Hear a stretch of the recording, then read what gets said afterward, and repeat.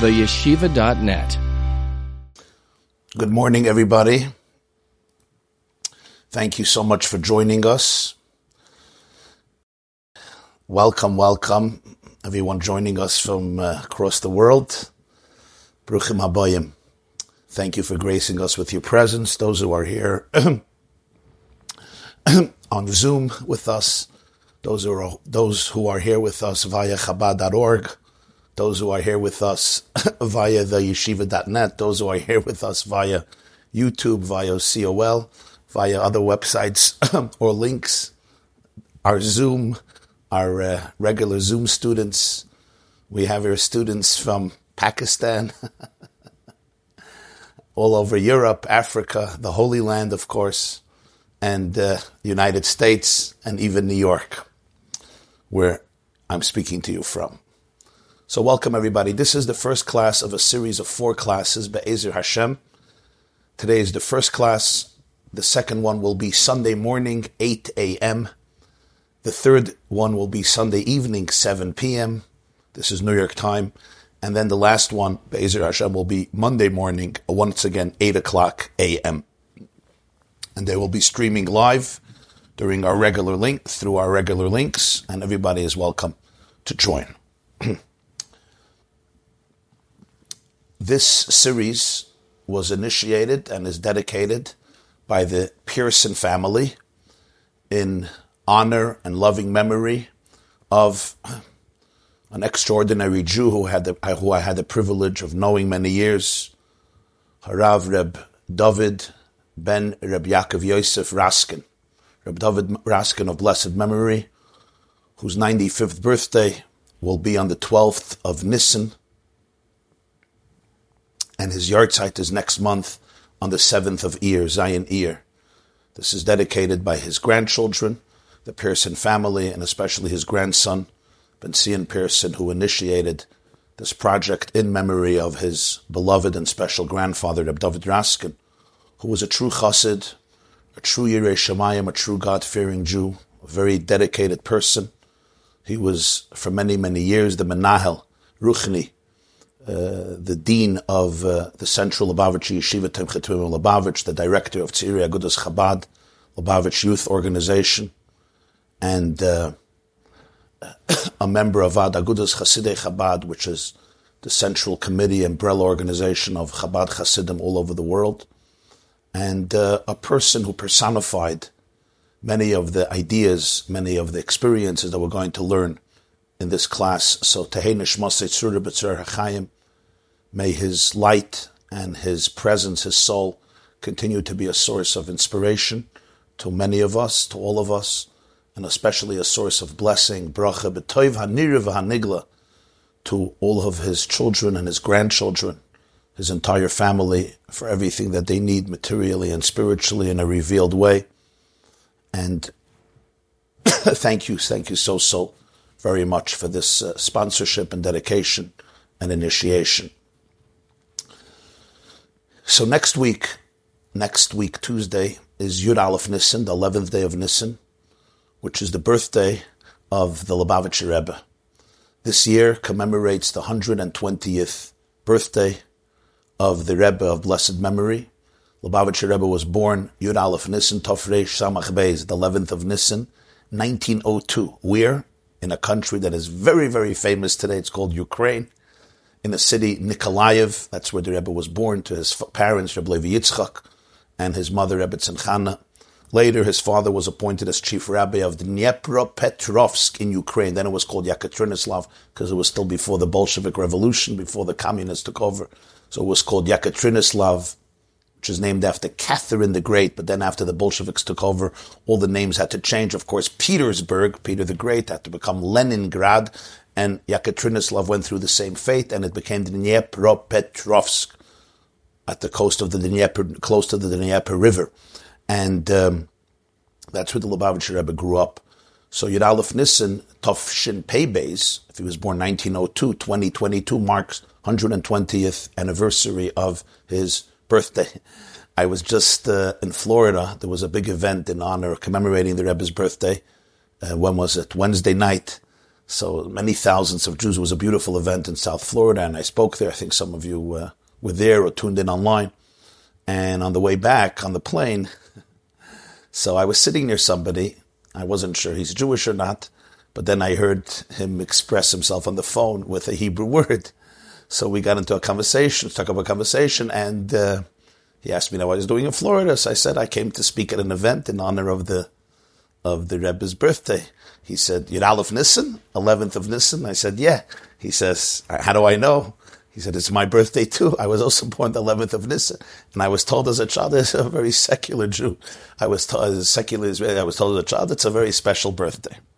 Of course, it's also a few days before the birthday of Klal Yisrael, the birthday of the Jewish people. So it's all of our birthdays this season, because as the Navi Yecheskel says in chapter 16, all of the Jewish people were born by Yetzias Mitzrayim. It's the Yom HaLedes, it's the birthday of Klal Yisrael collectively and individually, because we became a people. We were slaves, lakachas loigoy mikerev goy. The Rebbeinu Shalom Hashem extracted one nation from among another nation. He took slaves and he turned them into an independent, free nation under the direct tutelage and leadership of Hashem. So it's really the birthday of the Yudala. So this is the season of the birthday of the Jewish people.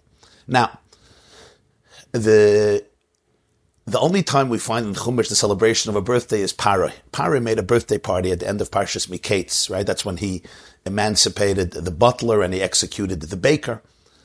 The Yerushalmi, however, Talmud Yerushalmi Maseches Rosh Hashanah says that the Amalekites had a custom that they would send to the front lines of a battlefield a person who had a birthday that day, because they said he won't be defeated easily because Mazalei Goiver, his mazel is very powerful.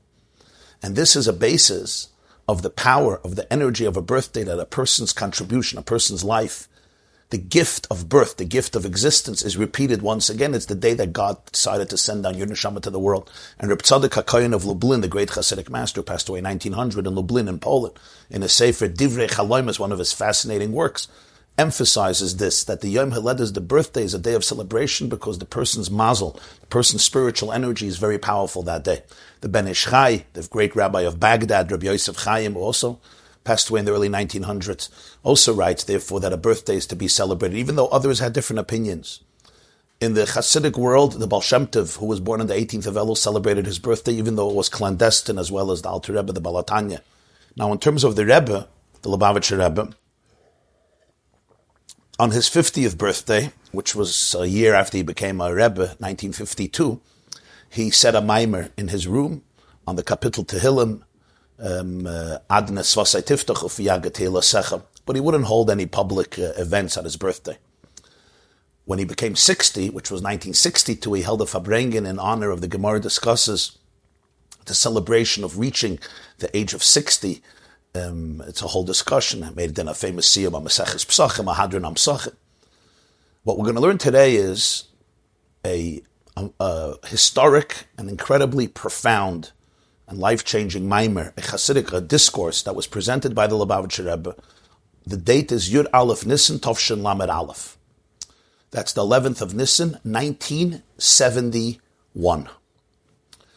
And that's the birthday the Rebbe became 69. The beginning of the 70th year. And so it's 1952, he said a maimer, in 1962 when he became 60, and then 1971, 9 years later, he went that day to pray at the resting place of his father-in-law, the 6th Lubavitcher Rebbe, Rabbi Yosef Yitzchak, of blessed memory, who passed away in 1950, Yud Shvat. And when the Rebbe came, nobody expected there would be any gathering, but when the Rebbe came back from the resting place of his father, it was Tuesday, Yud Aleph Nisan, Tavshel Lamed Aleph, the resting place of his father-in-law, David Mincha, and then notified there's going to be a Farbrengen. He notified there's going to be a Farbrengen, he David Mincha, and he came down to Farbrengen. It was a great, great surprise. And the Rebbe began right away with this maimer. And the maimer opens up with a pasuk from Parshas Nosai. There's a custom in many communities that during the first 12 days of the month of Nisan, we say every day the Nasi, which means the Mishkan was inaugurated, the tabernacle was inaugurated on the first day of Nisan, and for the next 12 days, those first 12 days of Nisan, every day one leader of one Shevet brought a special offering, a contribution for the new Mishkan, for the new tabernacle. It happens to be each leader brought exactly the same thing, and the Torah repeats again and again, 12 times what each leader brought, 11 times what each leader brought.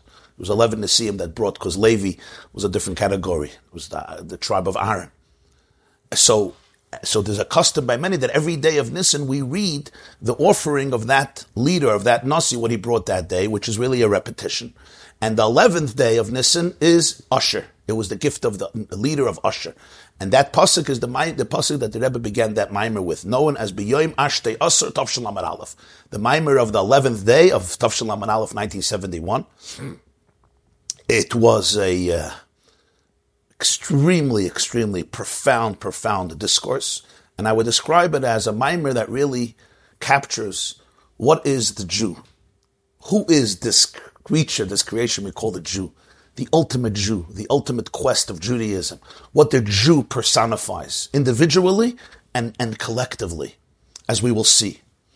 Truly understanding and appreciating what is a Jew, what is a Yid, the Jew's choices, the Jew's relationship with Hashem, the Jew in all of his or her manifestations. What is this ultimate Jew? And as we will see, the ultimate core is going to be going beyond spiritual self-centeredness. I want only you. I want nothing but the truth. As this mimer will develop in great nuance and profound intricacy. There's a build-up here. It gets a little complex. It gets detailed. It gets intricate. We'll try to explain with the best of our ability. I'll try to explain to the best of my ability. Be'ezer Hashem. The next year was Tavshin Lamed Beis, 1972.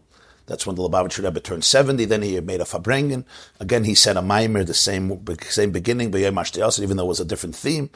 And from then, he would hold a public Farbrengen every year on his birthday, Yud Aleph Nisan, for the remaining years. Excuse me. So let's begin. Let's go right into it. And please open your source sheets. If you're joining us on Zoom, I put into the chat the source sheet, so you can open it up and follow inside. If you're on theyeshiva.net, you have the source sheet there. And I think the other places as well have the source sheet. Chabad.org has the source sheet, so you can get it over there and open it up. And please, let me tell you about this source sheet. It's a long source sheet. It has 121 pages, but we're not going to be reading 121 pages. We have here the whole mimer translated in a beautiful English. So those of you who struggle with Hebrew, you have here the whole thing in English, word for word translation, like Art Scroll style, and you could follow that in English. I'm going to use the text in Hebrew and translate. So if you open up your source sheets and you go to page 3 of the source sheets, we begin. But if you continue scrolling down, you'll see after a few pages, you have the whole thing in English. Beginning from page 21 in your source sheets, you have the entire discourse with Hebrew and English translation all the way till the end. So that may be very useful and certainly useful to review. Says the Maimer Yud Aleph Nisan Tavshel Lamed Aleph. I should say that the Rebbe said it in 71, and then he edited it. It was prepared by the writers, and then the Rebbe edited it in 1989, Tavshin Mem Tes. This was his 87th birthday. Beginning 88, the Rebbe edited this Maimer, and that's when it was published.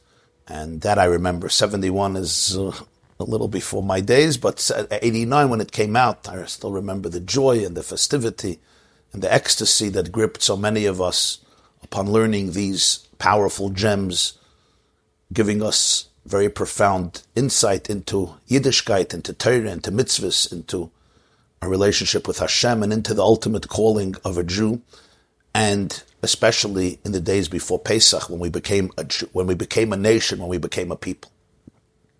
What is this unique people called the Jewish people?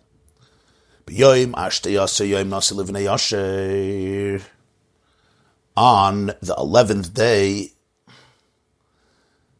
of the month of Nisan, Nasi Livnei Asher was the time that the leader of the tribe of Asher offered his contribution.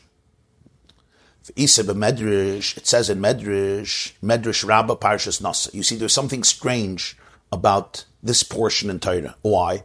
Usually the Torah is written in a very brief and concise fashion. Here, the Torah, for some reason, goes into such detail which seems superfluous and unnecessary, because the Torah repeats, as I said, 11 times exactly the same words for each one of the leaders. And it doesn't seem necessary. The Torah could have just said, the first leader, Nachshon, who brought for Yehuda, and then everybody did the same thing.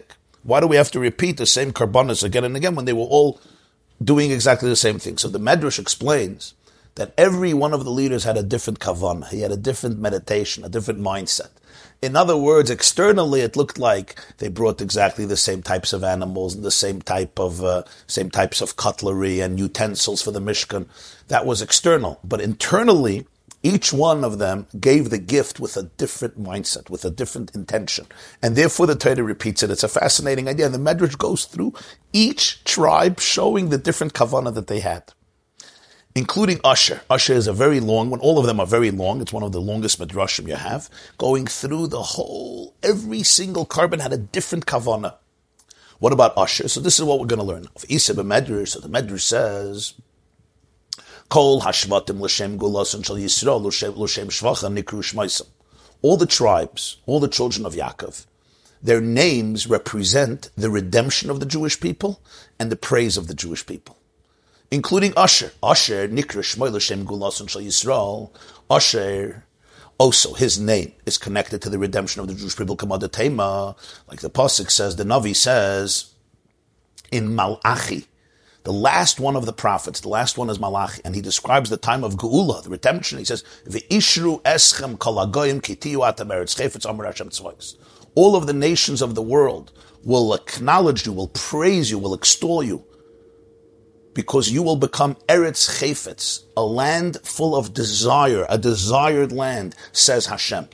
So the word Asher, which comes from the word Ashrei, fortune, or la'asher, to acknowledge, to praise, to extol, to elevate, represents the time of Geula when the true nature of the Jew will emerge in its full glory and the whole world will acknowledge it. L'shem shvachan, and the name also represents the praise of the Jewish people, Kamad Tema, like it says in Tehillim, and we say it every day, Ashrei ha'am shekachaloi, Ashrei ha'am shashem alakav. This is Tehillim 144.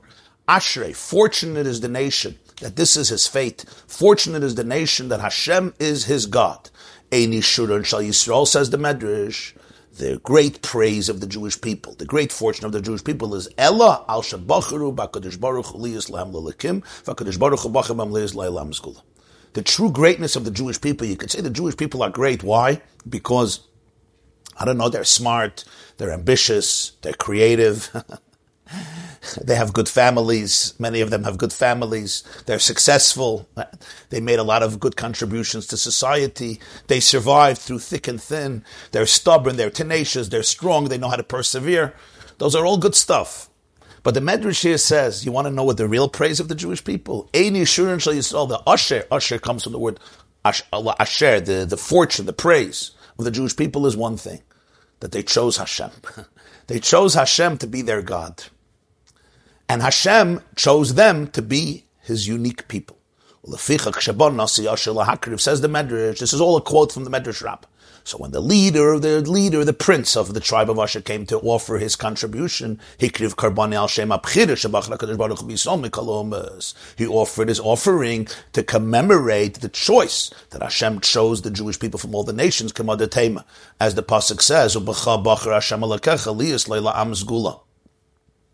in Parshas, where is it? In Dvarim, Hashem tells, Moshe Rabbeinu says, Ubecha, Bachar Hashem, you see footnote 6, Parshas Re'eh, Hashem chose you to be his special treasured nation.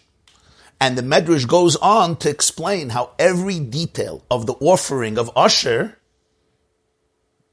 is connected to this point, connected to the choice that the Jewish people made in Hashem, because this is the praise of the Jewish people, that they chose Hashem, and that Hashem chose them. And he literally goes through, Karbonoi karas kesef achas shloishim ameya mishkala mizrok echad shivim kesef shekla kodesh soilas kaf achas. It all represents the various nations of the world who appreciate the destiny and the uniqueness and the gift of the Jewish people, and they all become ultimately connected to the Jewish people and inspired by the Jewish people. It's a fascinating medrash, and he goes through how the choice of the Jewish people in God and God's choice in them, and every offering of Asher represents this point. And this medrash becomes the foundation of this discourse of the Lubavitcher Rebbe, B'yoyim Ashtei Asar Yoyim, on the 11th day of Nisan, when Usher brought his tribe, which is Yud Aleph Nisan, later, so many years later, the day that the Rebbe was born. There's something amiss in this medrash. The betchila saying in Aymer Dishun shall Yisraelu shebachru b'Hakadosh Baruch Hu v'zeh mamshel sh'Hakadosh Baruch Hu bacha b'em u'lechayre k'mei davar neisef. U'lachar izeh Aymer the Asher al Shem Yishun shall Yisrael hikriv karbani al Shem abchirat shebachar Hakadosh Baruch Hu b'Yisrael. If you read the medrash, when the Rebbe learned the medrash, he learned it like you learn a piece of Gemara. In other words, every word is precise, it's meticulous. Sometimes people read medrashim, they think it's just some charming insights. Every piece of Torah has profound structure and meaning. So he says there's something in the structure that seems strange. In the beginning, the Medrash says that Ashrei, Asher comes from the word Ashrei. Ashrei am shekachaloi, Ashrei am shashem alakav. Fortunate is the nation, shekachaloi, that this is his fate. What is it? Shehashem alakav. That this is the people that chose Hashem as his God. Ein Yishurun Shel Yisrael. The only real authentic praise for the Jewish people is Shebacharu b'Hakadosh Baruch Hu, that they chose God. And the Medrash adds as something else, and God chose them, right? In other words, sometimes we call the Jewish people the chosen people. And the Medrash is saying it's not only the chosen people, it's the choosing people. It's the people that chose. It's the people that chose God. And in response, God chooses them. That's the beginning of the Medrash. But later, when the Medrash summarizes and culminates the point, the Medrash says, when Usher came to offer his contribution, he offered it because of the choice of Hashem in the Jewish people. What's the focus here? First, he begins that the praise of the Jewish people is that they chose Hashem. At the end of it, he says that Usher, which is the praise of the Jewish people, offered it because Hashem chose the Jewish people. Suddenly, the focus shifts. Gam tzarich lahavin, but we have to also understand something more fundamental, not just in the structure of the Medrash, but the very concept.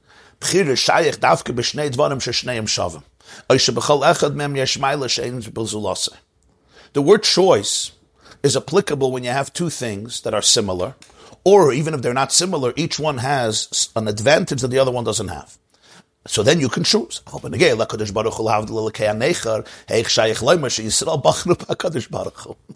is really going back to the basics. When you're talking about Hashem versus pagan gods, pagan false deities, how do you even use the word bchira, that the Jewish people chose God over these other gods? Let me give a very simple example. When you say choice, you have to choose between two things. You need to have two things to choose from. If I only have one thing, this is the only option. There's no choice, right? In the olden stores, when you came in to buy pants, there was only one pair of pants. So there's no choice. Either you want it or you don't want it. If you want it, this is it. Today you have diversity. You want pants, and there's so many different types. You want shoes, there's so many different types of shirts, so many different types of companies and designs and labels, etc. Now you have to choose. A person wants to buy a house, right? So there may be two houses on the same block, or two houses in the same neighborhood, or two houses in the same city. So now you have to choose between this house and this house, right? But what happens if there's only one house? There's only one house available. Now, so somebody will say, oh, you could choose between the house, or you can also buy a car. I also sell cars. I don't need a car. I have a car. I need a house. There's only one house. So there's no choice. Choice means you have two things that are similar, and now I have to choose between this dish in the restaurant or this dish in the restaurant, between this car or this car, this computer or that computer, this phone or that phone, right? You're choosing a relationship, right? There's two people. People can go out with different people, right? Each one has certain milus advantages. Now you have to choose which one. I understand. But when something is completely not in the same league, not in the same realm, it's almost embarrassing to say, by the way, I chose you over what? Over something that's completely not in the same realm. So bchira means things that are similar to each other. Or even if they're not similar, but each one has something unique, something special. So you say, do you want to live in New York? Or do you want to live in Miami? There's Milas in New York. I know some people don't think that. And there's Milas in Miami. Do you want to live here? Do you want to live? I understand it's a different category, and there's pros and cons and everything. There's pros. You have two jobs. They're both interesting jobs. This has pros and this has pros. So now you have to choose.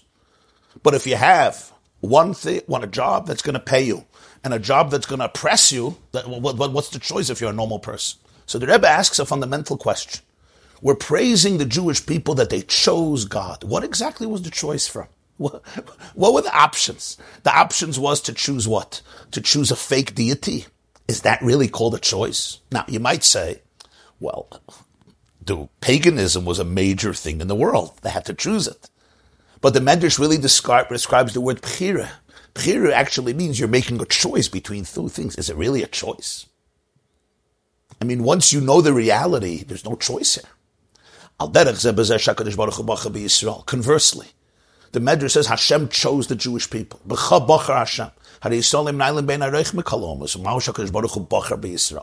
What does it really mean Hashem chose the Jewish people?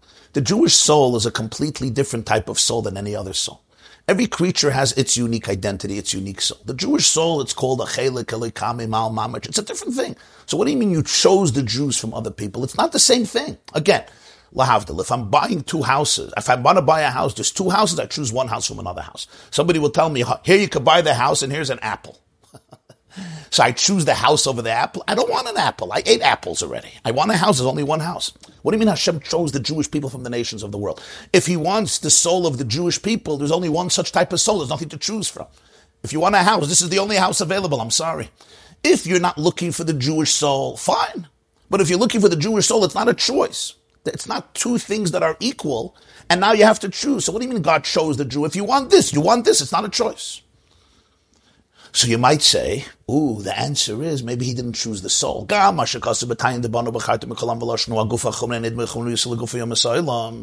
It says in Tanya, chapter 49, that when we say Hashem chose us, it's referring to the body, to the physical organism. Haguf HaChumri, the physical brood body, Hanidma, which is similar b'chumri yusay in its materialism, l'gufa yum to the bodies of the nations of the world.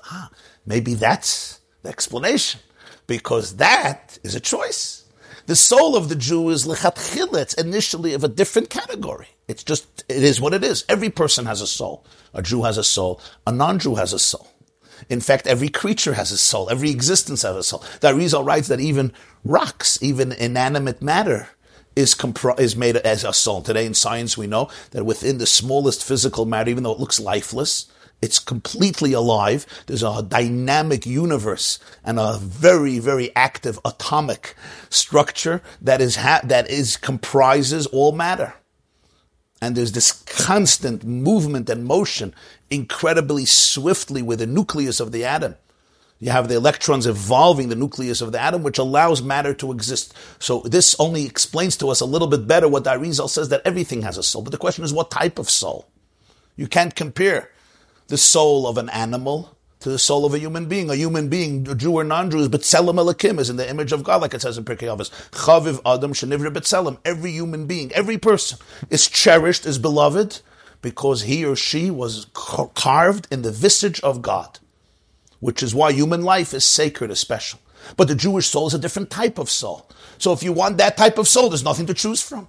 So you might say the choice is the body, the guf, because the body is also sacred. The body keeps the divine score, as we often discuss in our classes. The body is sacred. It says in Zohar, gufa delohin kadisha. The guf is sacred.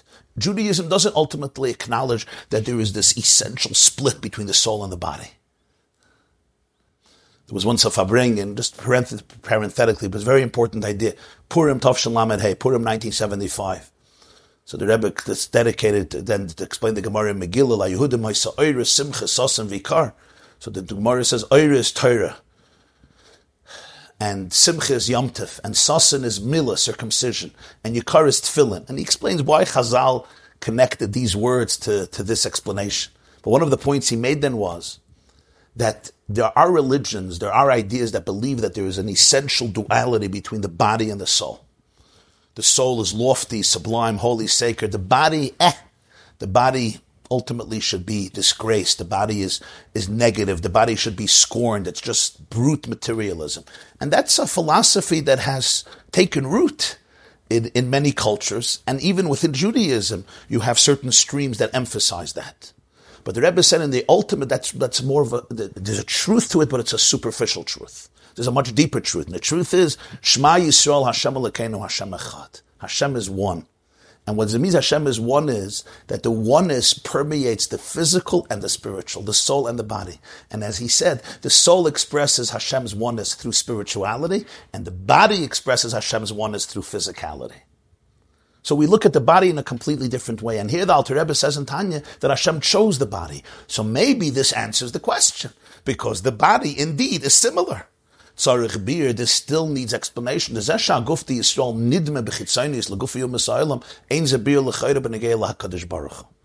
Alter Rebbe's, the Baal HaTanya's words are, the body is nidme. It appears similar to the bodies of the nations of the world. Appears, but it's not.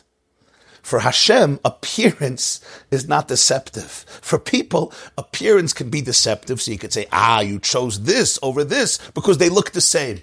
But for Hashem, appearances don't matter. They may matter, but they're not a determining factor. So if he knows that the body is a different quality, it's a different caliber, because today we know that the genes that make up a body are completely connected to the personality of the person, especially in epigenetics. So if the body of the Jewish people is really a different type of body because of the genes, and the body is a reflection of the soul, etc. So what's the choice? If you want this, so you have this. It's not a choice. It's not similar. The fact that it's similar externally doesn't answer by Hashem. So therefore, we're left here at the end of this paragraph with two big questions. Or three big questions. First of all, the structure of the Medrash seems strange. First, you emphasize that the praise of the Jewish people is that they chose God. But then you say the praise of the Jewish people is that God chose them. Which one is it? The second thing is, what does it even mean that the Jewish people choose Hashem? Sounding like almost there were real options and we have to choose one from the other, when the whole world, the word choice seems insulting and ridiculous. And also, what does it mean Hashem chose the Jewish people? If you're looking for a Jewish soul in a Jewish body, there's no choice. If you're not looking for it, so then don't choose it. Second paragraph, base. All of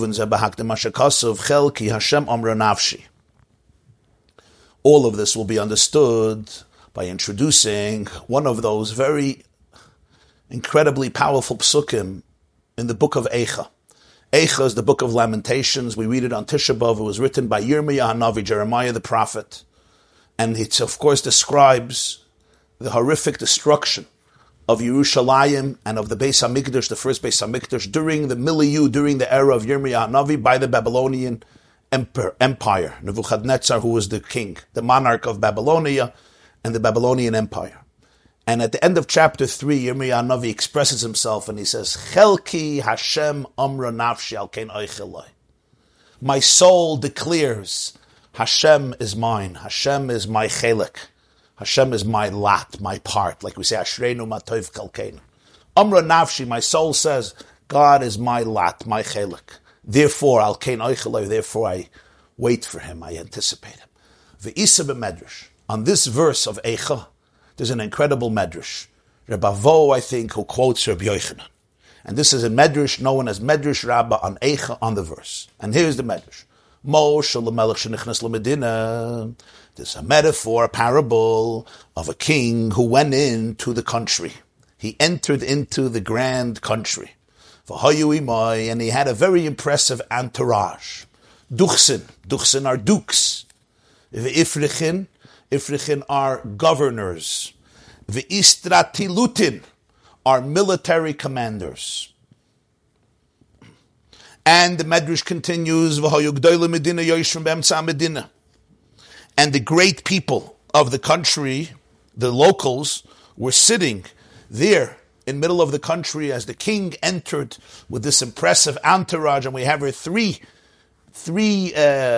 types of people that the king came with. Duchsin are dukes. Ifrichin are Moshe Mechai's governors of different regions. And Istratilutin are military great generals and commanders. So the Medrash says a conversation emerges. Chad Amar, one of the people in the country, one of the great people in the country says, Ano nosiv duchsin legabi. I'm going to choose a relationship with the dukes. I'm going to choose the dukes, one of the dukes, to be my patron, to be my protector. Chad Amar, the other one said, Nah, ano nosiv ifrachin. I'm going to choose one of the governors, legabi, for me, to be my patron. The third one said, Anon Nosiv Istratilutin Legabi. Oh, what are you guys going to choose? The dukes? You're going to choose the governors? You got to go to the army.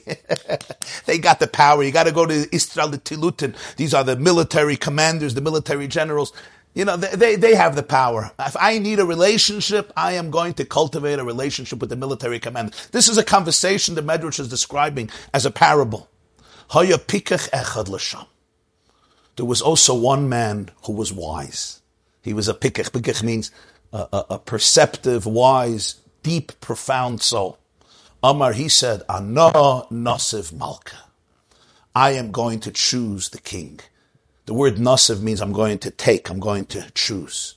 I'm going to choose the king. Why?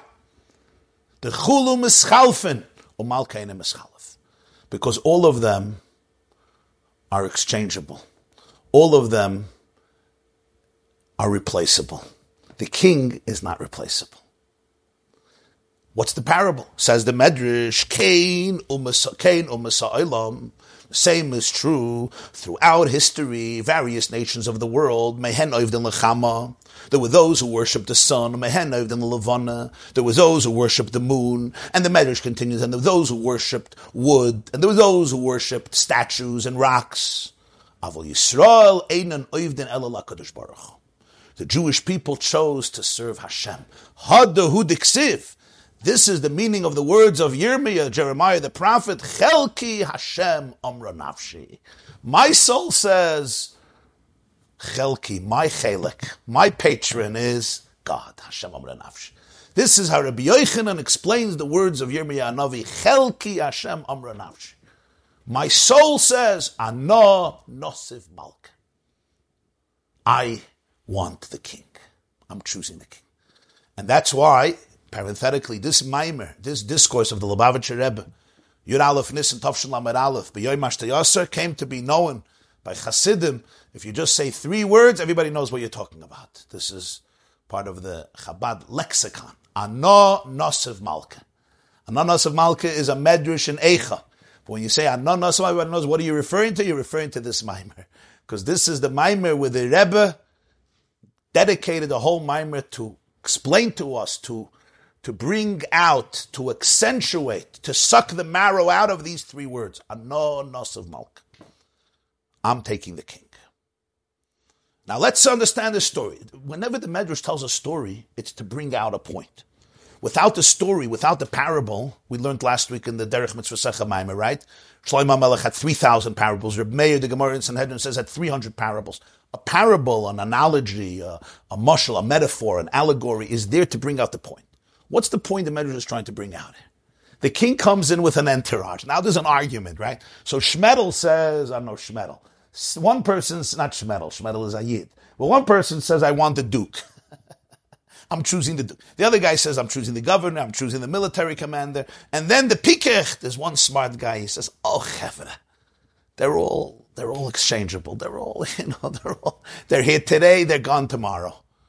Not tomorrow, after tomorrow. Not after tomorrow, next year, next decade. I'm staying with the king.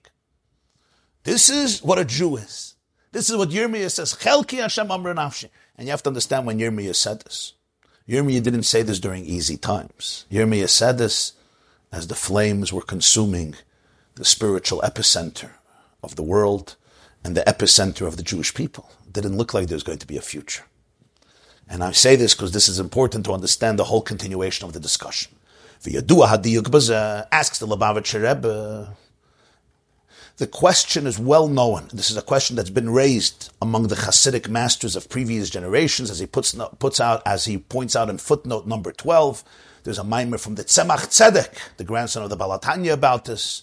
Es Hashem Ha'amarta. There's a maimer from his son, the Rebbe Maharash of Shmuel, about this, and other discourses. Here's the question. The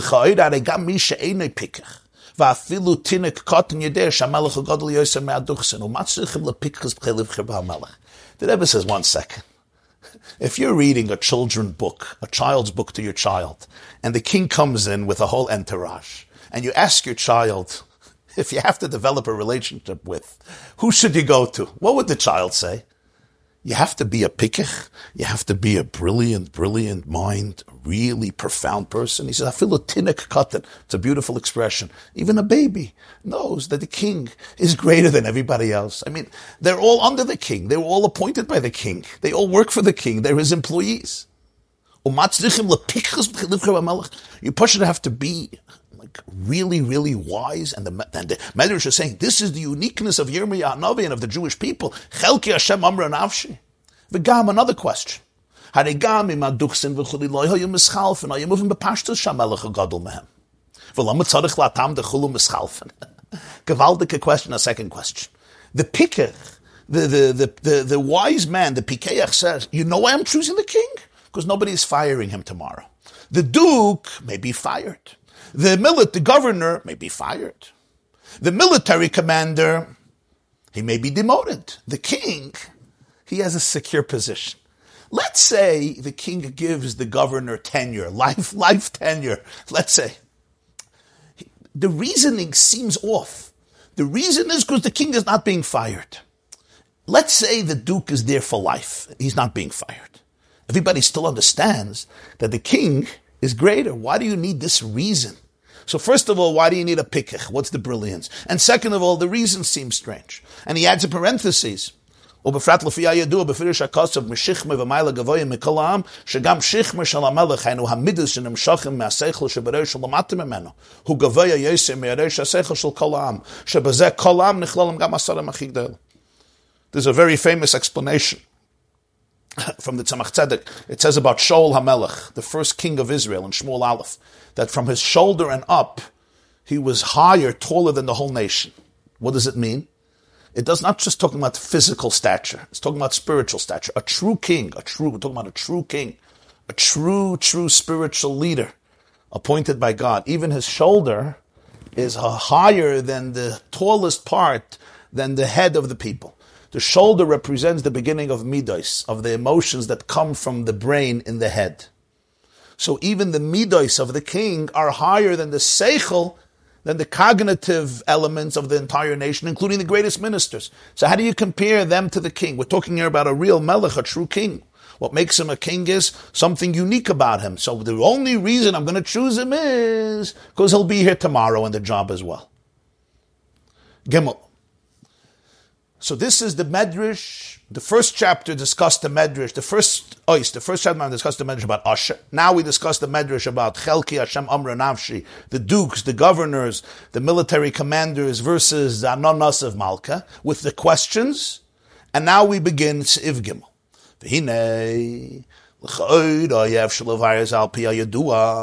Perhaps all of this can be explained based on a premise. And this premise is going to be based on the famous Rambam in the beginning of the laws of idolatry, Hilchos Avodah Zarah. And I'm going to tell you what the Rambam says in Hilchos Avodah Zarah. It's fascinating. The first chapter of Rambam, it's a chapter of history, the laws of idolatry. And explained at length in Derech Mitzvasecha by the Tzemach Tzedek in the beginning, as he points out in footnote 17. The Rambam asks a question. How did idolatry develop throughout history? What happened? How did Avodah Zarah happen? And the Rambam says something very interesting. It started actually in a very benign way. He says in the early generations, people said, God has all these intermediary forces that run the world. They should be honored. They should be given dignity. The stars, the galaxies, the planets, the sun, the moon, the winds, the clouds, lightning, rain. This is what allows life on the planet to be sustained.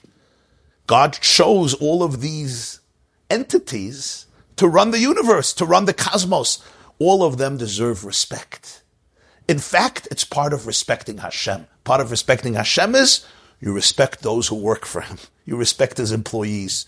You respect the instruments He uses. You respect all those creatures that He uses. Especially the Rambam says in Hilchos Yesodei HaTorah that the heavenly creatures have consciousness. He says that all of them have Deya V'Haskel. They have very deep perception. We say Shabbos and Adonai Olam. What do we say? Tovim ha'olah shabara Elokeinu yitzaram b'das b'vina u'v'haskel. The luminaries that Hashem created, He created with das, with perception, with understanding, with awareness. Now, it doesn't mean He created them with His own awareness, with His own understanding. He created everything with His das. So this is what the Rambam is saying, that they have das. So this idea was that they have to be respected because this is part of Hashem's respect.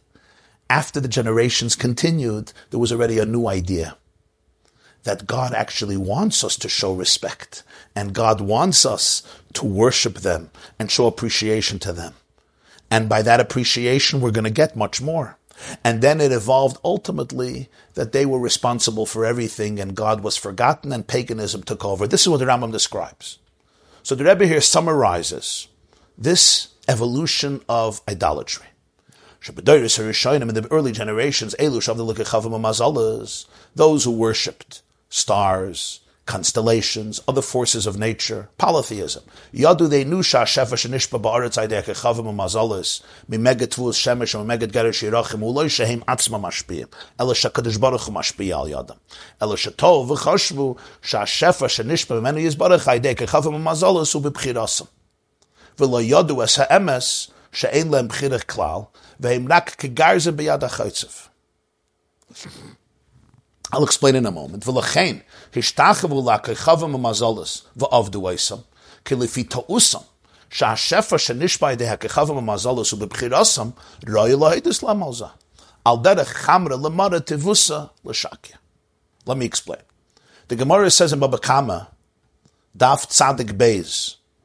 It's a very interesting Gemara. Rava asked Rabbi Bar Mari, what's the source for different slangs of people? One of them is Chamra lemara tevusa l'shakya. The wine belongs to the owner, but the thank you belongs to the waiter, to the one who comes, to the butler, to the one who pours the wine. He doesn't own the wine, but he's a waiter. You say thank you. You don't go to the kitchen and you look for the owner and say, hey, thank you for the wine. Unless he's your friend or he comes out for a visit to see you. But who do you say thank you to? If you're sitting at a restaurant, you order a cup of wine. The waiter doesn't own the wine. It's not his wine. He's hired. He's just delivering the wine. But he brings the wine. He makes a presentation. He's dressed beautifully. He pours the wine into your glass. So you say, thank you. Thank you so much. Right? Makes sense. And the Gemara there brings a proof from the Torah for this, that this is the right way. With Moshe and Yeshua, you can look up the Gemara, Baba Kama 92. So the Rebbe says as follows. In the early generations, the people who worshipped forces of nature, they knew that the flow that comes into our world through all of the forces of nature, whether it's the sun, whether it's the moon, whether it's the planets, whether it's the galaxies, whether it's all the dynamics within the universe and within the planet, it's not independent. Hashem is sending the flow through them. But they thought that all of these creatures, all of these entities are choosing to do the job. And if they're choosing to do the job, you say thank you. Why should I thank a waiter? It's not his food, it's not his wine. Why should I thank him? I'm thanking him because he could have taken another job, maybe an easier job, right? He's standing here on his feet all day in this restaurant. He's serving me. So what do? You say thank you. Thank you doesn't mean you're the boss. Thank you doesn't mean you're the owner. Thank you doesn't mean you can fire the owner. Thank you doesn't mean you're going to be here tomorrow. Thank you means you chose to do this. I'm benefiting through your choices. I say thank you. That was the beginning of Avodah Zarah. That's what the Tzemach Tzedek is. The beginning of Avodah Zarah is that what? These creatures chose on some level to do this work. So you say thank you. What was the mistake? They didn't know the truth. They don't have choice. They're like an axe in the hand of the chopper. The Navi Yeshaya calls it Kegarzin b'yad ha'chaytzev. Yeshaya chapter 10, Isaiah 10. Like Garzin is an axe, b'yad ha'chaytzev, in the hand of the chopper. Do you say thank you to the axe? They thought that if the waiter, these are all waiters, you choose. And if they chose, like the waiter, you say thank you. V'gam, also something else. There's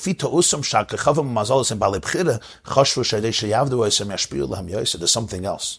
What happens when you're nice to the waiter? What happens when you're nice to the waiter?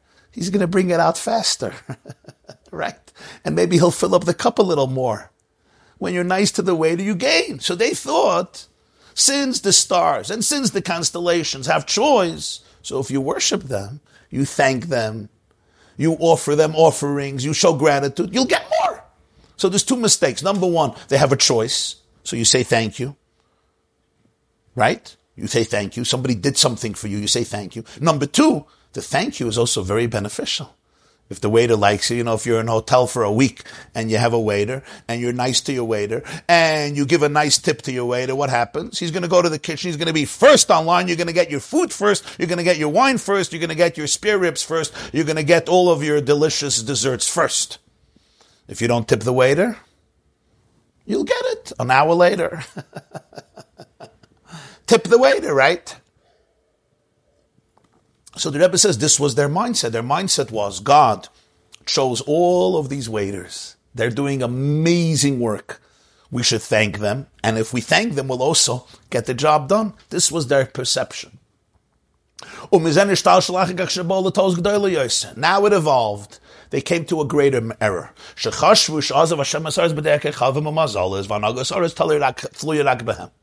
Now comes mistake number two. At some point, Hashem abandoned the earth.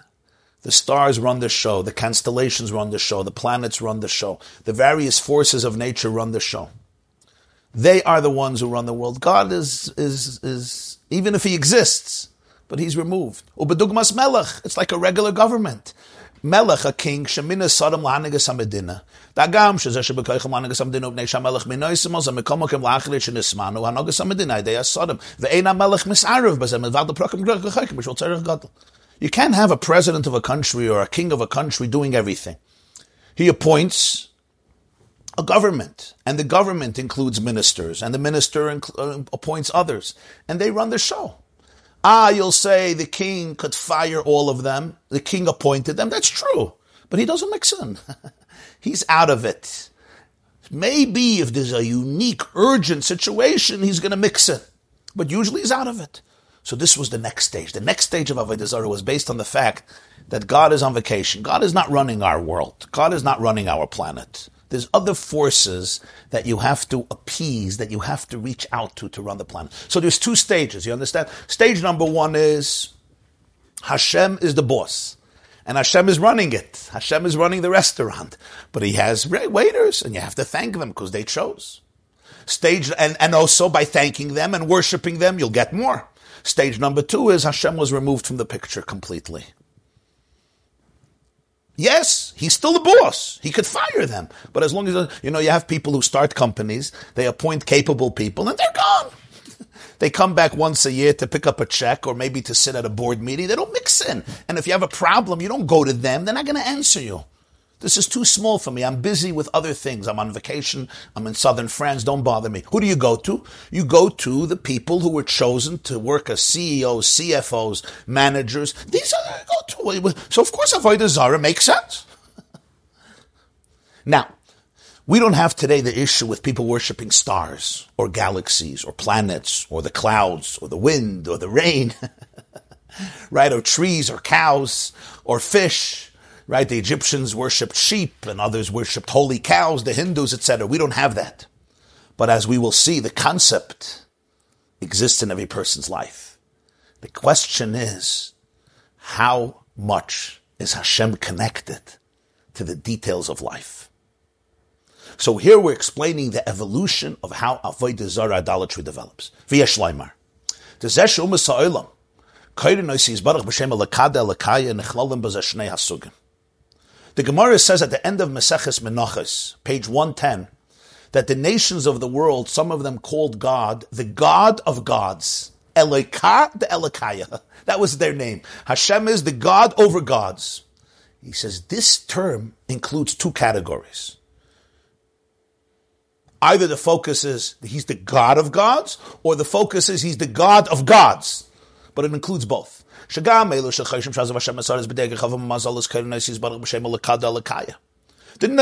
Lazer Shu Yizbarach Gavoyamem B'Shalat Aleim Hinigam Bazeh Gufa Shakir Chavam Mazalisem Alakaya Ladaitam Hainu Sheshlam Koyach Lahaning Asaris Lashpia Bolem Mitzad Atzmam Alapnei Shakadosh Baruch Hu Noslam Koyach Alza Uleido Bedugma Sarei Amelech Sheman Higim Esamedinum Neish Amelech Minoisem Alza Uleidoch Gam hatol shah shefa shenishram HaKadosh Baruch Hu Adei Kechav Mazalus Ubechirasam Nichlal Bedakus Belakadalakaya Ki Gam Zeh Sheyichelim Lasses Kirtzainam Lashpiya Elav Hu Inyan Shel Shlita Lakayu Shlilasiyin Delekimach Delekimachere Betachlis Hu Dafka Adei Ayidir Shekalam Mitzrayim Rakagazim Biyad HaChaitzer. When Chazal tell us that God was called by many, the God of gods, it includes two different types of errors. Error number one is those who felt Hashem gave over control. He may still be the God of gods, but ultimately the gods run the show. Why? First of all, he's the ultimate boss. He's still the God. He can fire them. He hired them. He's above them. He's the boss. And the fact that they can run the show is because he appointed them. Just like a president, or just like an owner of a company or investor who appoints somebody to run the show. So they can still call God the God of gods. We're gods, but he's the God over the gods. That's mistake number one. There's another mistake. It's much more subtle. They said, no, God runs the world, but he does it through the waiters, through his employees. He's still on the top. He's still running the show, but it's through them, and they choose. And that's why we have to thank them, and that's why we have to worship them, and that's why we want to be nice to them, and that's why we want to extol them, because it's appropriate to say thank you to the waiter, and also we're going to get more. They too call God the God of gods, because he's of course the God, but the fact is that they have a choice, and because they have a choice, they're also somewhat of a God. The Jewish people appreciated the pristine truth. What's the pristine truth? So this is the point we can make.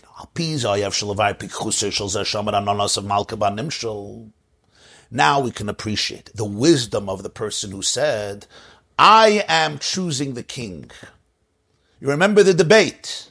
The sun, the moon, the governor, the military commander, the duke. And also we're going to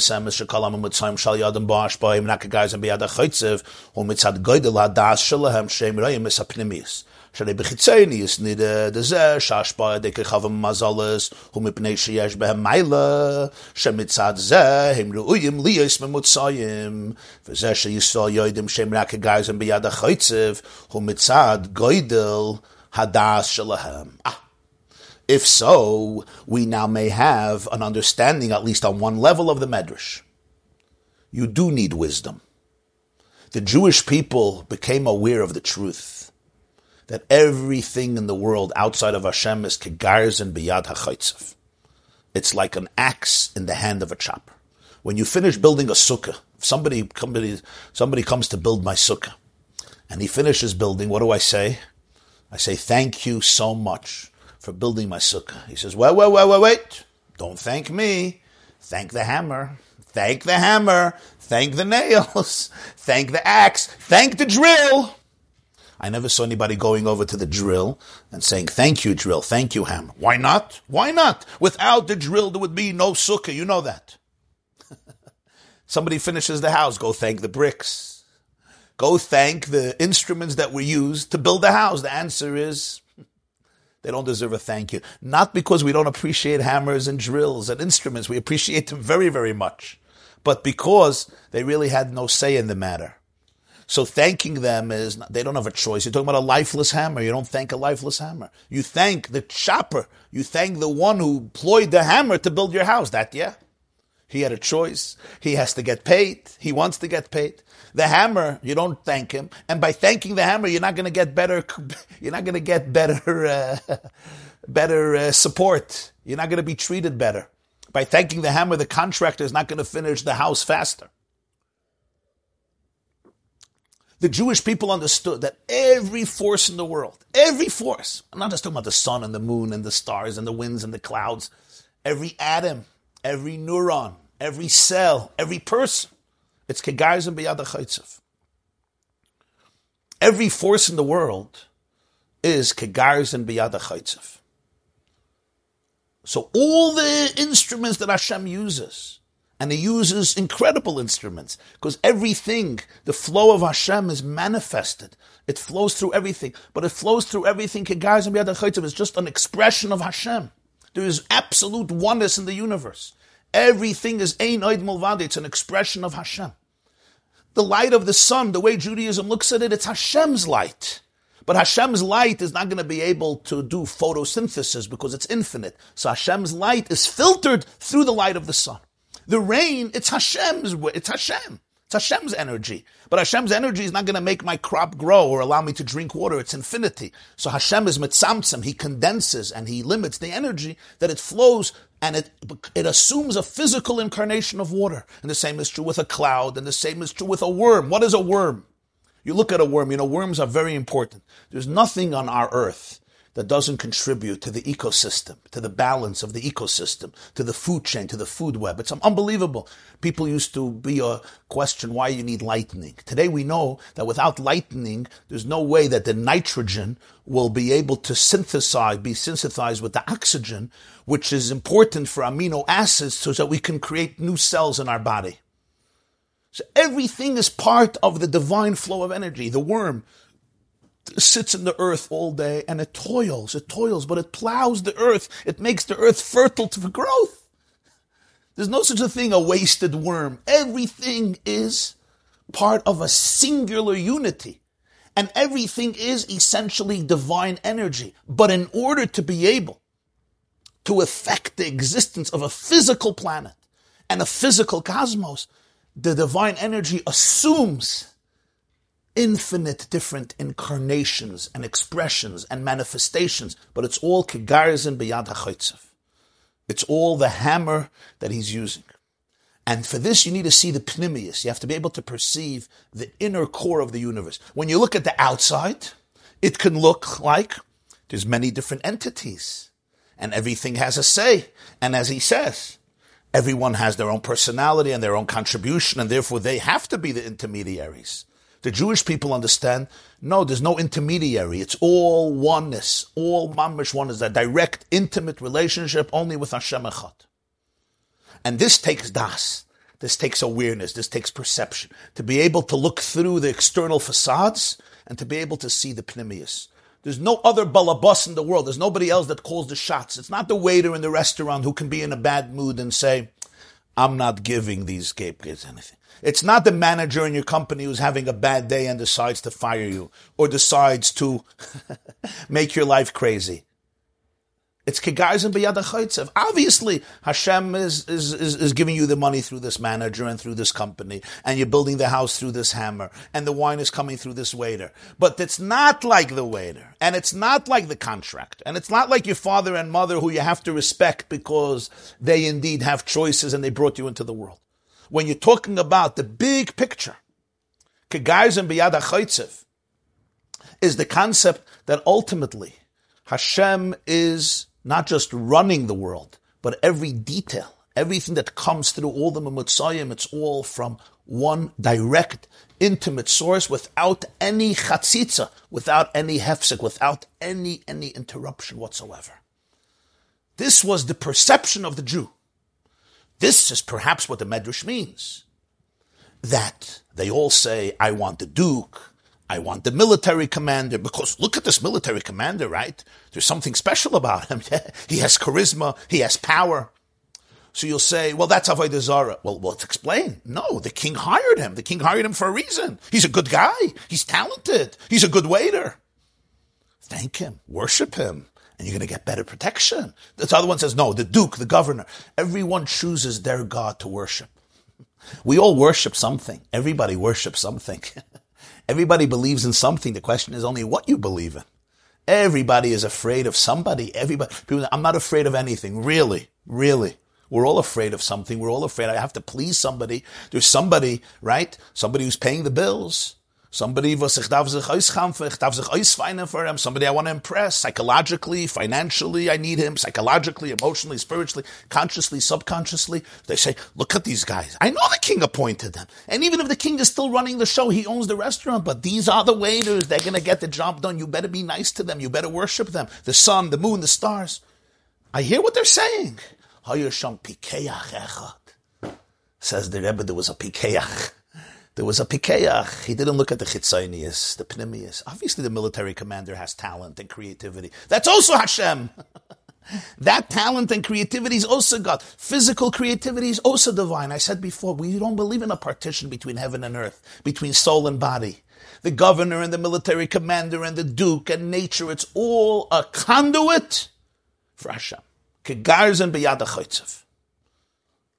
And if it's kegarzen b'yad ha'chotzev, it's not that there's something there outside of Hashem. It's all one thing. The bread that you eat, I can't live without food. I can't live without. What is it? So what does the Arizal say? Lo yala lechem levada yichya adam, ki al kol moitze pi Hashem yichya adam. It's also divine energy. Should I be nice to the bread? Well, bread is lifeless, right? So I don't think I should be nice to the bread. But what's the concept? Do I take the bread seriously? Of course. Without it, I can't live. It's divine energy that's manifested through bread. It's manifested through fruits, through vegetables, through legumes, through plants, through nutrients. The nutrients, the protein you're eating, it's divine energy. Moitze pi Hashem yichya. Arizal says this. The Maimer L'Kudat Torah Sheishes Yom that we once learned before Pesach explains this at length. Everything is divine energy. Kegarzen b'yad ha'chotzev. So this is the perception of the pikeach, and therefore he says, I'm not going to the duke, I'm not going to the governor, I'm not going to the military commander, ano nosiv malka. I'm going to the king. It seems like it's settled, but the Lubavitcher Rebbe says we have to go one step deeper. One step deeper. And we're going to learn here one more paragraph till Seif Hey. Amnam, however, oh, by the way, that's why the Baal Shem Tov's father, when the Baal Shem Tov's father was on his deathbed, the Baal Shem Tov was 5 years old, and he called him over and he said, Yisrolik, 2 things I want to tell you before I leave this world. Number 1, don't fear anybody or anything in the world outside of Hashem. Number 2, love every Jew with every fiber of your being. His father passed away. His name was Eliezer. And little Yisrael grew up an orphan because his mother died soon afterwards. But those 2 final statements of his father, when he was 5 years old, became the 2 pillars of light that accompanied the Baal Shem Tov and his entire contribution to the Jewish world. Don't fear anything and anybody in the world outside of Hashem. Now, what does that mean? It means as follows. If you don't fear Hashem, then you're going to fear somebody or something in the world, because there's always something to fear from. There's always a boss. Even if I have $100 million in the bank, there's somebody who has $2 billion in the bank, and I want his money and I want to impress him. And even if I have $50 billion in the bank, there's somebody else who has $80 billion in the bank. And I have to impress him. There's always somebody above me. The Baal Shem Tov's father said the only way you're not going to fear anybody or anything is if you have real Yiras Shamayim. If you have real Yiras Shamayim, then you don't have to fear anybody or anything. Then you really don't have to fear anybody. If not, of course you should fear people. If not, you're taka crazy. Why shouldn't you be afraid? You should be afraid. You should be afraid. But here we go one step further. Amnam, however, mizeh shahamedrish mevi. Alzem moshel alzem melech v'duchsin av shaba moshel duchsin in bali b'chira shalachein mistabel loyma shabchira ba duchsin anonos of duchsin yichel ligrem sheyashpiyu yoyse leilu shabacharu bahem udeloy kebanim shel shavay de lakechav mazalos enemelis klal meyacha sheinem bali b'chira muvon shezeh shapikeach amar anonos of malka umipnei shavayda samelech yichashuva etzle yoyse matayelis ashpa sheyile adei asara.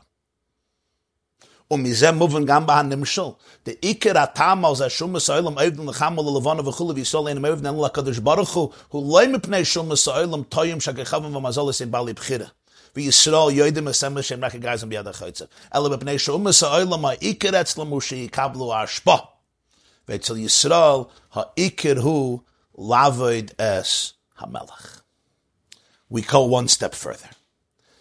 If the pshat, the meaning of the medrash, as we explained in chapter 3 of the Maimer, there's something that's amiss. What's the parable the medrash gave to explain why Jews chose God?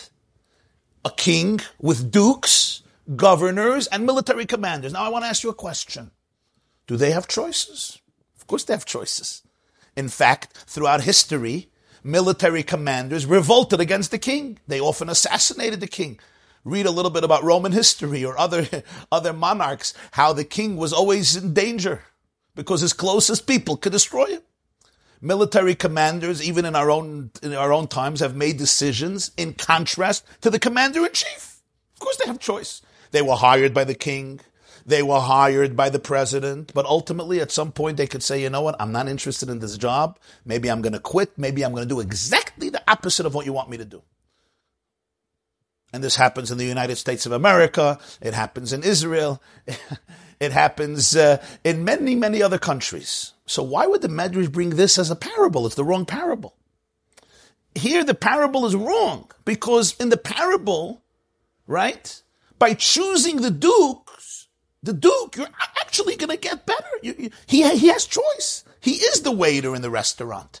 He may not own the food. He may not own the kitchen. He may have been brought in, but he has a lot of input. He has a lot of input. The duke, the governor, the military commander, of course, they have tremendous input. And they have choice. And they could give you more. They could make your life much better. So 1 second, you're telling me that the reason that the Jewish people chose Hashem is why? Because they realized everything else is Baba Maisis, it's Kigayz and Biyad HaChoitzev. It's like thanking the hammer. It's just Hashem. But the metaphor then is off. Because the metaphor, the parable is people who do have choice. And by choosing them and worshiping them and being close to them and taking them and having a relationship with them, you're actually going to get much more hashpah. In the nimshal, in the message, worshiping stars and constellations and galaxies and forces of nature is completely ineffective because they don't have choices. They're just robots. It's like you'll thank your computer for doing something, right? Your computer was just programmed. It's you'll thank the robot. You ever thank the robot? The robot was just programmed. Yes, the robot is very talented. When I take my car somewhere and you come to a destination, do you start offering an offering to your car for bringing you here? Maybe, but there's nothing. The car is a wonderful instrument. I couldn't do it without the car. But the car is just Kigayz and Biyad HaChoitzev. So why is the Medrash bringing this metaphor which seems inconsistent? So the Rebbe says you have to say that there's something much deeper here. The reason the wise man or woman says, I'm choosing the king, is not because the ministers are ineffective, they're worthless. They may have a lot of power. But in the mashal, it's because he wants to be with the king. And being with the king is more important than all the benefits he's going to get from the duke, from the governor, and from the military commander. That's the mashal. In the mashal, they do have a point. These guys are good to be connected to. They have power. They make choices. So the reason you're choosing the king is not because they're nothing. They don't really exist. They're robots. No, that's not true. You're choosing the king. Why? Because being with the king is more important than the benefits you're going to get from these people. If this is the case, the Nimshal is telling us something deeper.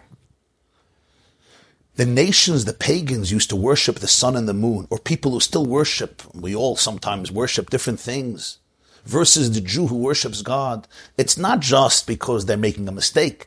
They think the stars have choices. We know the truth. It's just an axe in the hand of the chopper. It's much deeper than that. It's because the question is, what's my priority in life? Is my priority in life, I want the benefit that's going to come from the duke, from the governor, from the military commander? The Umas Ha'olami says the main thing is, I want the flow. I want the hashpah. Ve'etzel Yisrael ha'ikirhu lavedas hamelech. By the Jew, the main thing is, I want the truth and nothing but the truth. I want to have a relationship with the ultimate emes, which means, this is the metaphor of the king. What does this mean? Va'inyan hu the ikar atam mazah shavda lekichavam mazal sukamavor bahadrushim ki b'chdei lekabel hashpah mehagdusha tzarich liyas bebitl. Here we're introduced to a new concept. The main reason that they worshipped stars and mazalos, it's not just because they made a mistake and they thought they have power. It's something deeper. Even if you know they don't have power. To receive hashpah from Kedusha, you need bittul. You need real bittul. I have to be able to transcend every element of egotism and narcissism, and I need to be able to become an open vessel, transparent, translucent, extricating every last vestige of narcissism of any form or fashion. To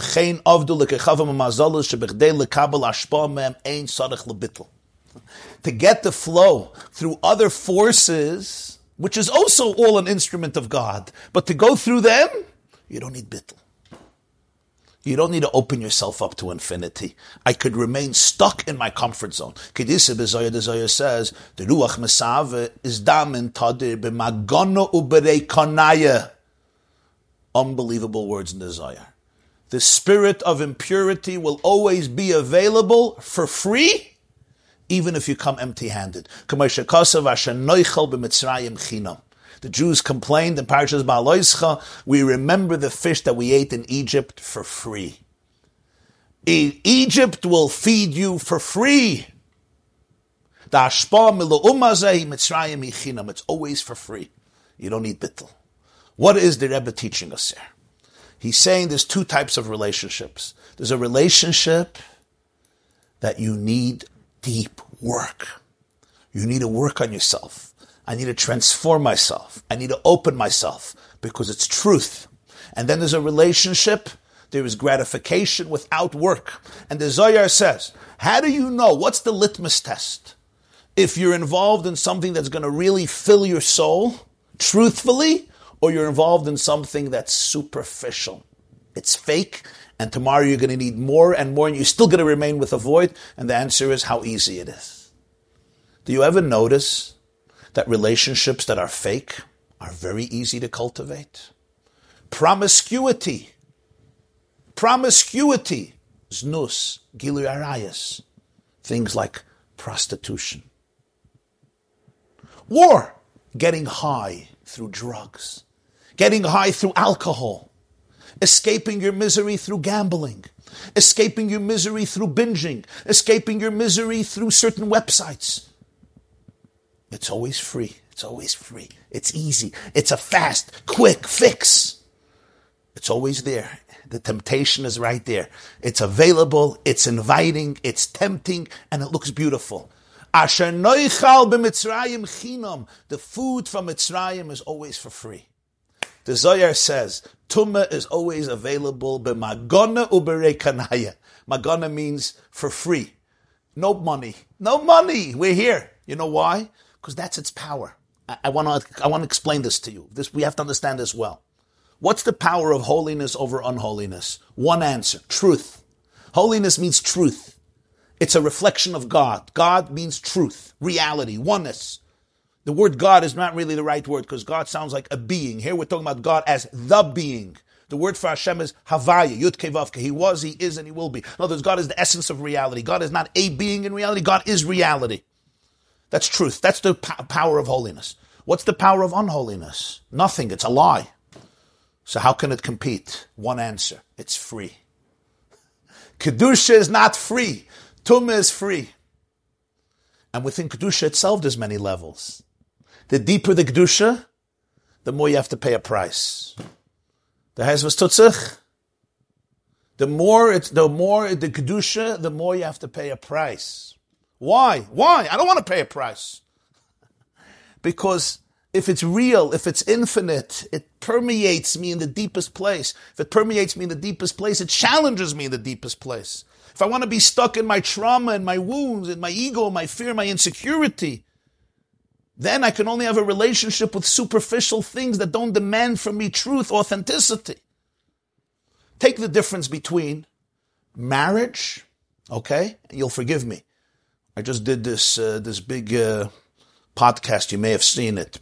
I did with Ellie Nash about addiction to immodesty, to websites, to people, to clubs, where people engage in relationships that defy the moral structure of families and marriages. What's the difference? The difference is those places, you pay a couple of dollars, maybe it's not free, but you pay a couple of dollars and you have fun.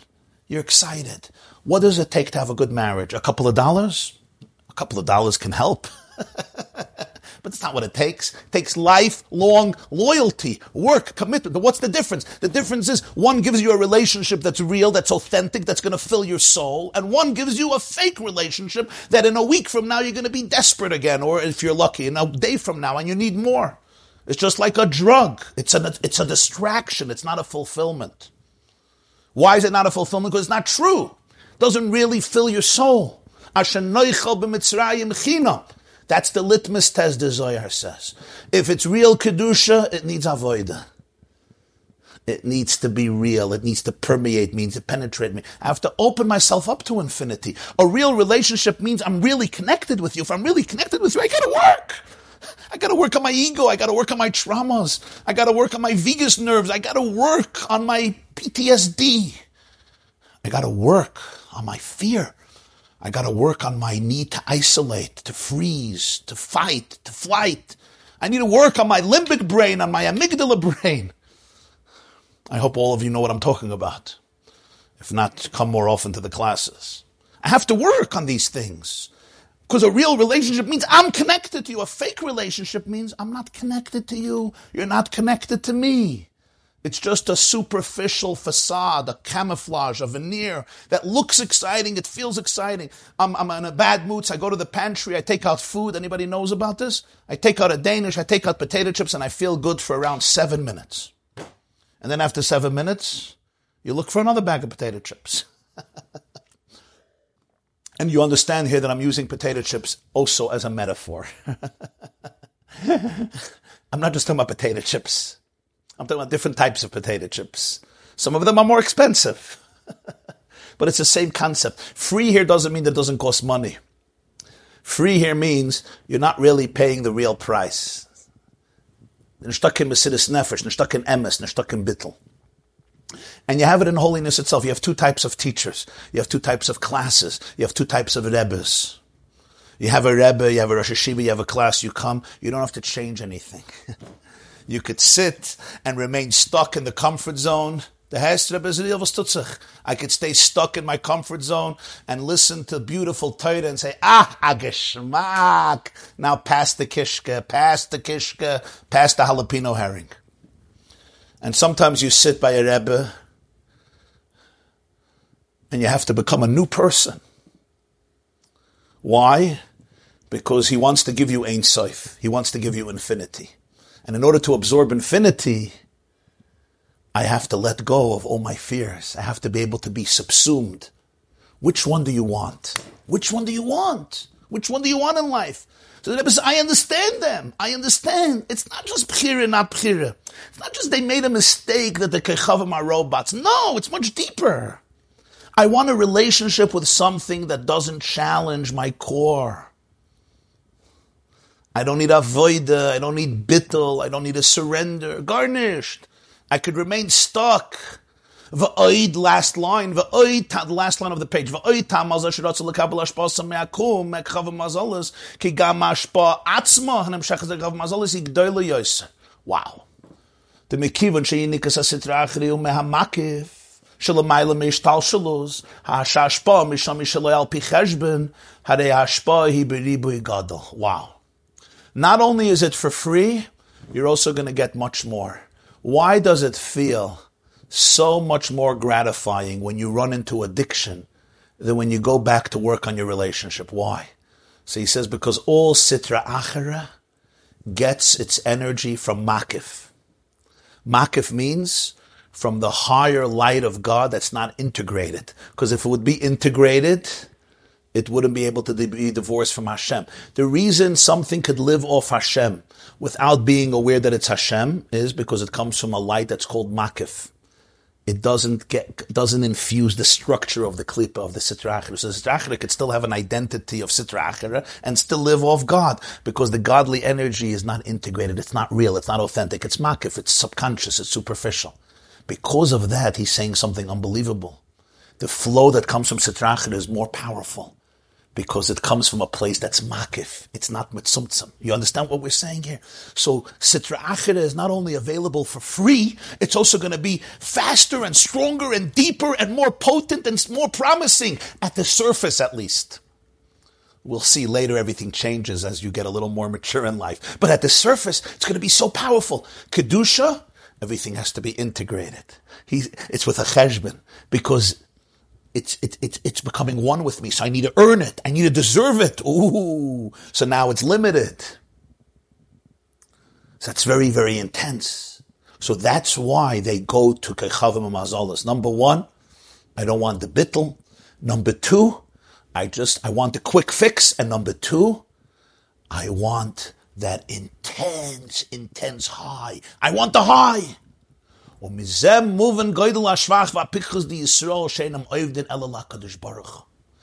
we'll understand the Pikeach. In addition to what we said before, that it's Kegayz and Biyad HaChoitzev, which is true, but there's something even deeper.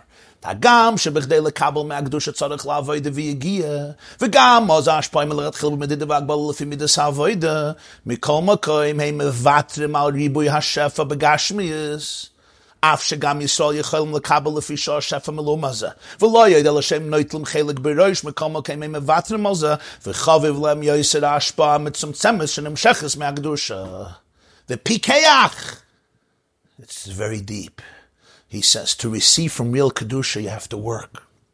You need toil, you need effort. And even then, initially the flow is going to be limited based on your avodah. Initially. Later we'll see it becomes topsy-turvy.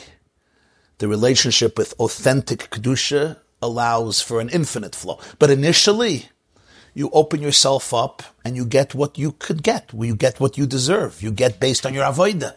It's real, it's authentic. There's no shortcuts.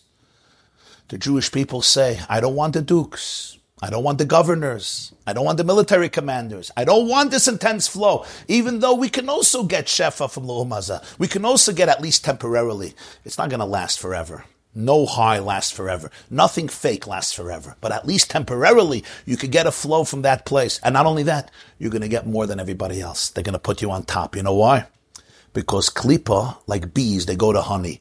Klippa knows that the greatest holiness is in a Jewish soul. So if I can get a Jewish soul to me, I will give him much more than anybody else. It's like when thieves, they hire somebody who's really talented. They're going to give him a bigger share of the gold. A Jewish soul is going to get more than anybody else from Sitra Achira. That's why addiction for the Jewish people is very dangerous. Because you're going to get more because the Jewish soul has much more potential. So initially, it's so promising, it's so gratifying. But the Pikeach says, I want truth. Ano nosiv malka. I, malka. You want a relationship with Emes? Boy, a relationship with Emes needs avoida. It needs bittul. You pay the ultimate price. The Baal Shem Tov said, Hashem alekecha eish oichlehu. Hashem is fire. Why do you call Hashem fire? Why not water? So you know what the Baal Shem Tov said. Water, you could sit at the bank of the sea or the ocean or the river and enjoy. You could dip your feet in, you could put your hands in, you can go swimming, you can go in, you can go out, right? You can go into the beach, you come out, you swim. He says, fire, either you go in, umevet verbrent, or you stay far away. Hashem alekecha eish oichle. With fire, either you stay far away, and you don't have a connection to it. If you put your hand into the fire, it's done. So Hashem is emes. Emes is not compartmentalized. There's no compromises. Either I stay far away and I watch it, or he says, if you want a relationship, I have to be ready to be subsumed in the relationship. I have to become one. Because that's what infinity means. Infinity means it encompasses everything. Everything is part of infinity. So the Pikeach says, Anon Nosiv Malka. Even though if I go through the Garzonim, if I go through God's axes in the world, I will get much more, much faster, much more distractions, a much greater high. It's going to feel better. And I don't have to leave my comfort zone. I don't have to challenge my fears. I don't need bittul. I don't need it. I'm a chaya. I want the truth. That takes pikchas. That takes deep wisdom. Takes deep wisdom. Why? Because it seems like I'm substituting something so promising for something that's much less. Here I need to work. And I'm getting less. It's like taking a job where you get less money. You can get another job where you get more money. You don't have to work so hard. Why in the world are you taking an inferior job with less money? And the answer is, because ich will the melech. Because I want the MS. Which now brings us to to chapter 5, which brings up a huge question. And that is this a choice that is rational? Or is this a choice that is not rational? What makes one person choose this and another person not choose this? We will see the continuation of this Maimer Sunday morning, 8 o'clock a.m. I hope to see you all there. And we will also see how this applies to each of our lives. In each of our lives, we make these choices constantly. As we will Be'ezer Hashem learn in the next installment. Again, Sunday at 8 a.m. and then Sunday 7 p.m. and then Monday 8 a.m. Erev Yud Aleph Nissen. See you. You could join us Sunday on Zoom, on the yeshiva.net, chabad.org, on COL, and on YouTube. Wishing you all a beautiful, beautiful day and an amazing Shabbos Hagadol. For those who live in my neck of the woods, we're going to have a Shabbos Hagadol Drasha, 5:30 p.m. Shabbos afternoon. That's for men and for women, with a mechitza, special section for men, women, children are invited. That's Shabbos afternoon, 5:30 p.m., followed by Mincha, at the Ohr Chaim Shul in Monsey, 24 Shea Road, Monsey, New York, 10th Gimel, 5:30 p.m., and then I'll see you again Sunday morning. We also did a class on Tuesday for the women on Pesach, how the 3 names of Pesach represent 3 stages of emancipation. Self-surrender, self-abnegation, self-actualization, and self-transcendence. You can look up the class on theyeshiva.net. Wishing you all a beautiful Shabbos. We'll take a couple of questions. Yeah, you're too holy to get that, Baron. How are you supposed to get that? You're a piece of Kedusha. How are you going to get that? No, we all are. That's what you're saying. In a way that... Let me ask you a question, right? I'm going to give a very simple example. Yeah, I'm going to give a very simple example. If I'm sitting one night in my house and I'm down, I can do one of 2 things. I can actually work through what's bothering me, right?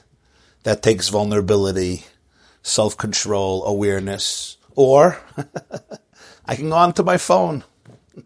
I could start binging, I could start drinking, I can go here, I can go there. You get it?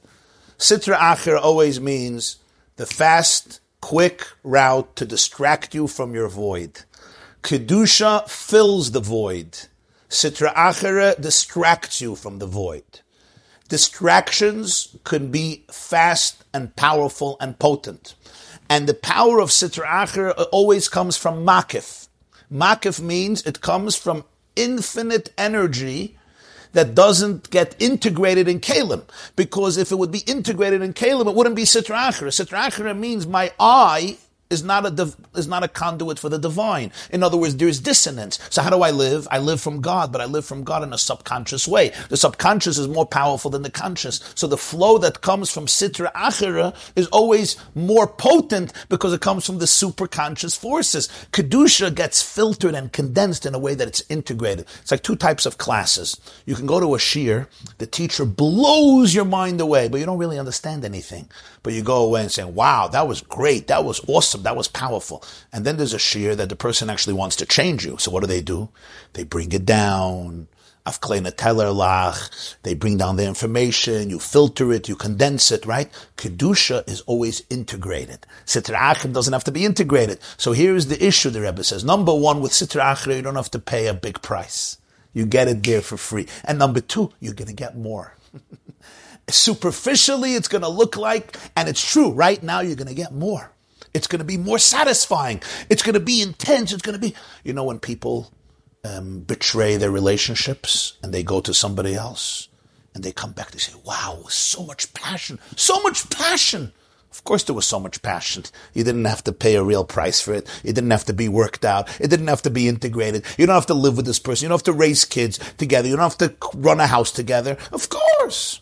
There's a therapist who told me once that most people who leave their marriages to go to somebody else with whom they had a connection to before, so 3% of them stay married, 97% of them get divorced. So I asked him why. He said something very deep. He says, because the relationship between these two people was based on 3% of their lives. 3% of their lives. He leaves his house, she leaves their house, they go out, and 3% of them bond. They're not connected to the bills, to the mortgage, to raising a family, to the daily. It's a fake relationship. It's 3% of my life, 3% of your life. When they get married, 3% of them stay married. So there's always an intensity, this passion, there's an expression. Shlomo HaMelech says, Mayim gnuvim yimtaku. The sweetest water is stolen water.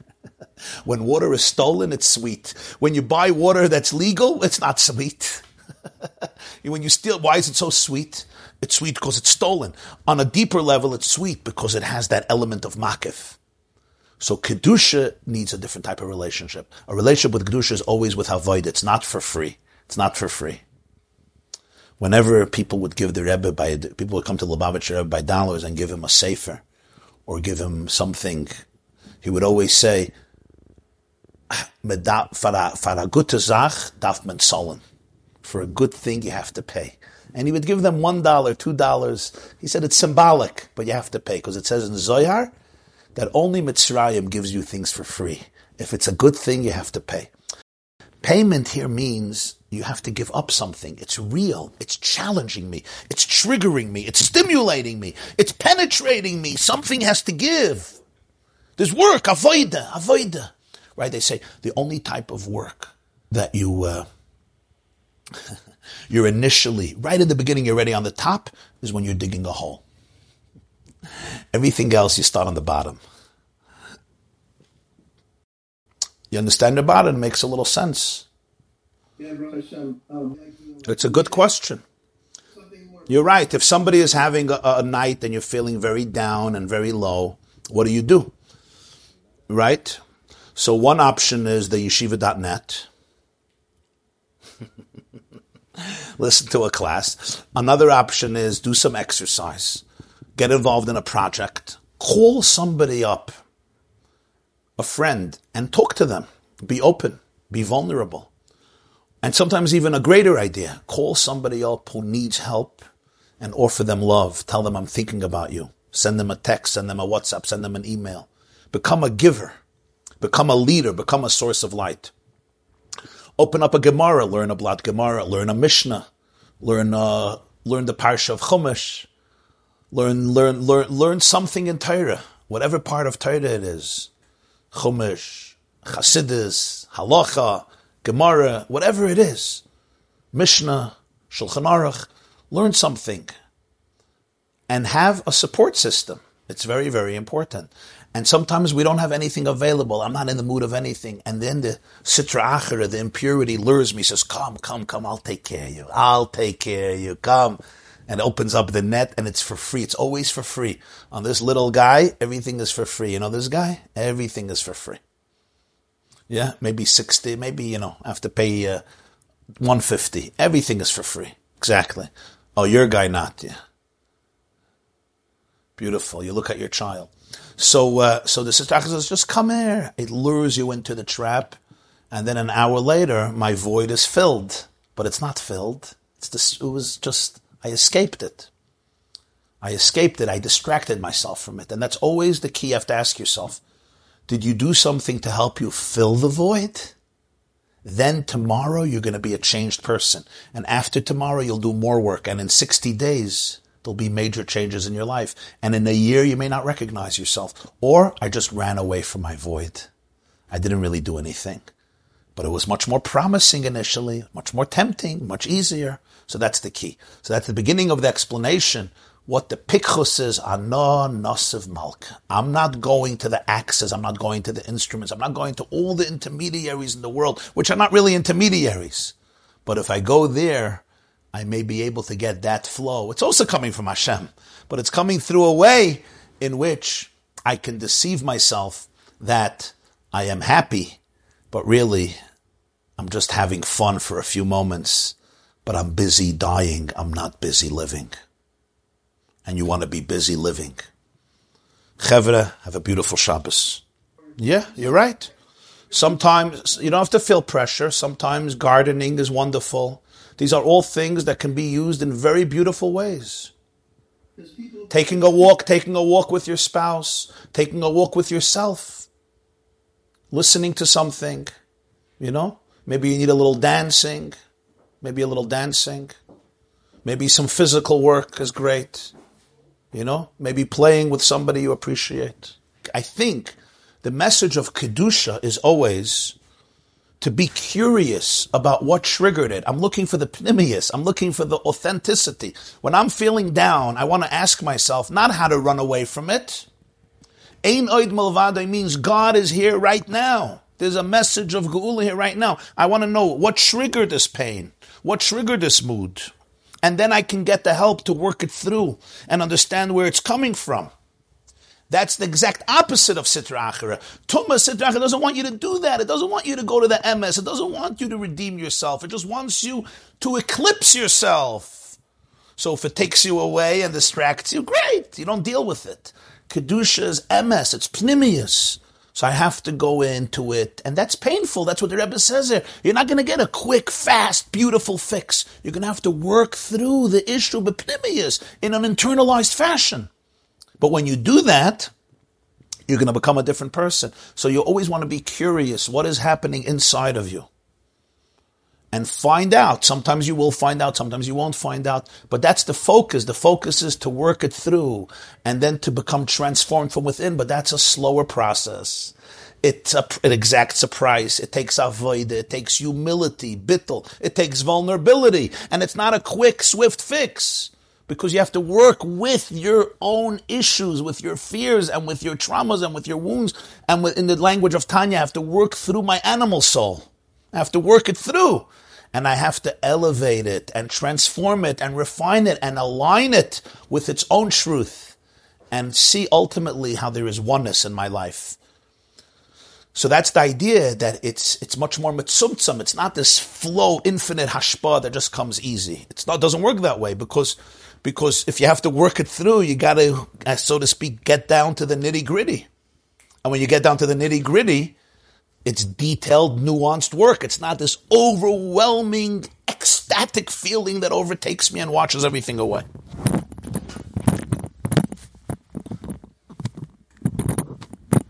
And when someone's on that level, like the Rebbe, even a person could just start the Rebbe, or see someone who has that one, yeah. They become a little bit more bittul automatically. Of course. When you're in the presence of a tzaddik, you see somebody who embodies bittul, somebody whose life is to be a conduit for Hashem. It becomes such a powerful source of inspiration for each of us to be able to find that ability within ourselves. That's why, the privilege of being in the presence of the Rebbe, for many years, for me personally, it shaped my life in such a profound way because you see somebody where Torah is so real, and Yiras Shamayim is so real, and Avos Hashem, Avos HaTorah, Avos Yisrael is so real, that a person of flesh and blood becomes an embodiment where Hashem's oneness becomes embodied in a person's life.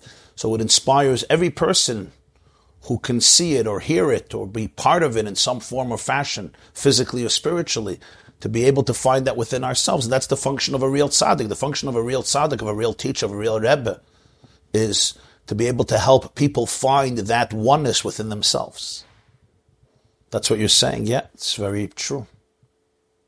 And every one of us in our own way can be that little Rebbe for somebody else and for ourselves, Reb Mendel, verstehst? Okay, the verstehst oder the filst? We'll get to the next shir is going to be about understanding versus feeling. Do we understand this or do we feel this? Do we know this or do we believe it? Okay, we'll get to the next one, Be'ezer Hashem. This class is brought to you by theyeshiva.net. Please help us continue the classes. make even a small contribution at www.theyeshiva.net/donate.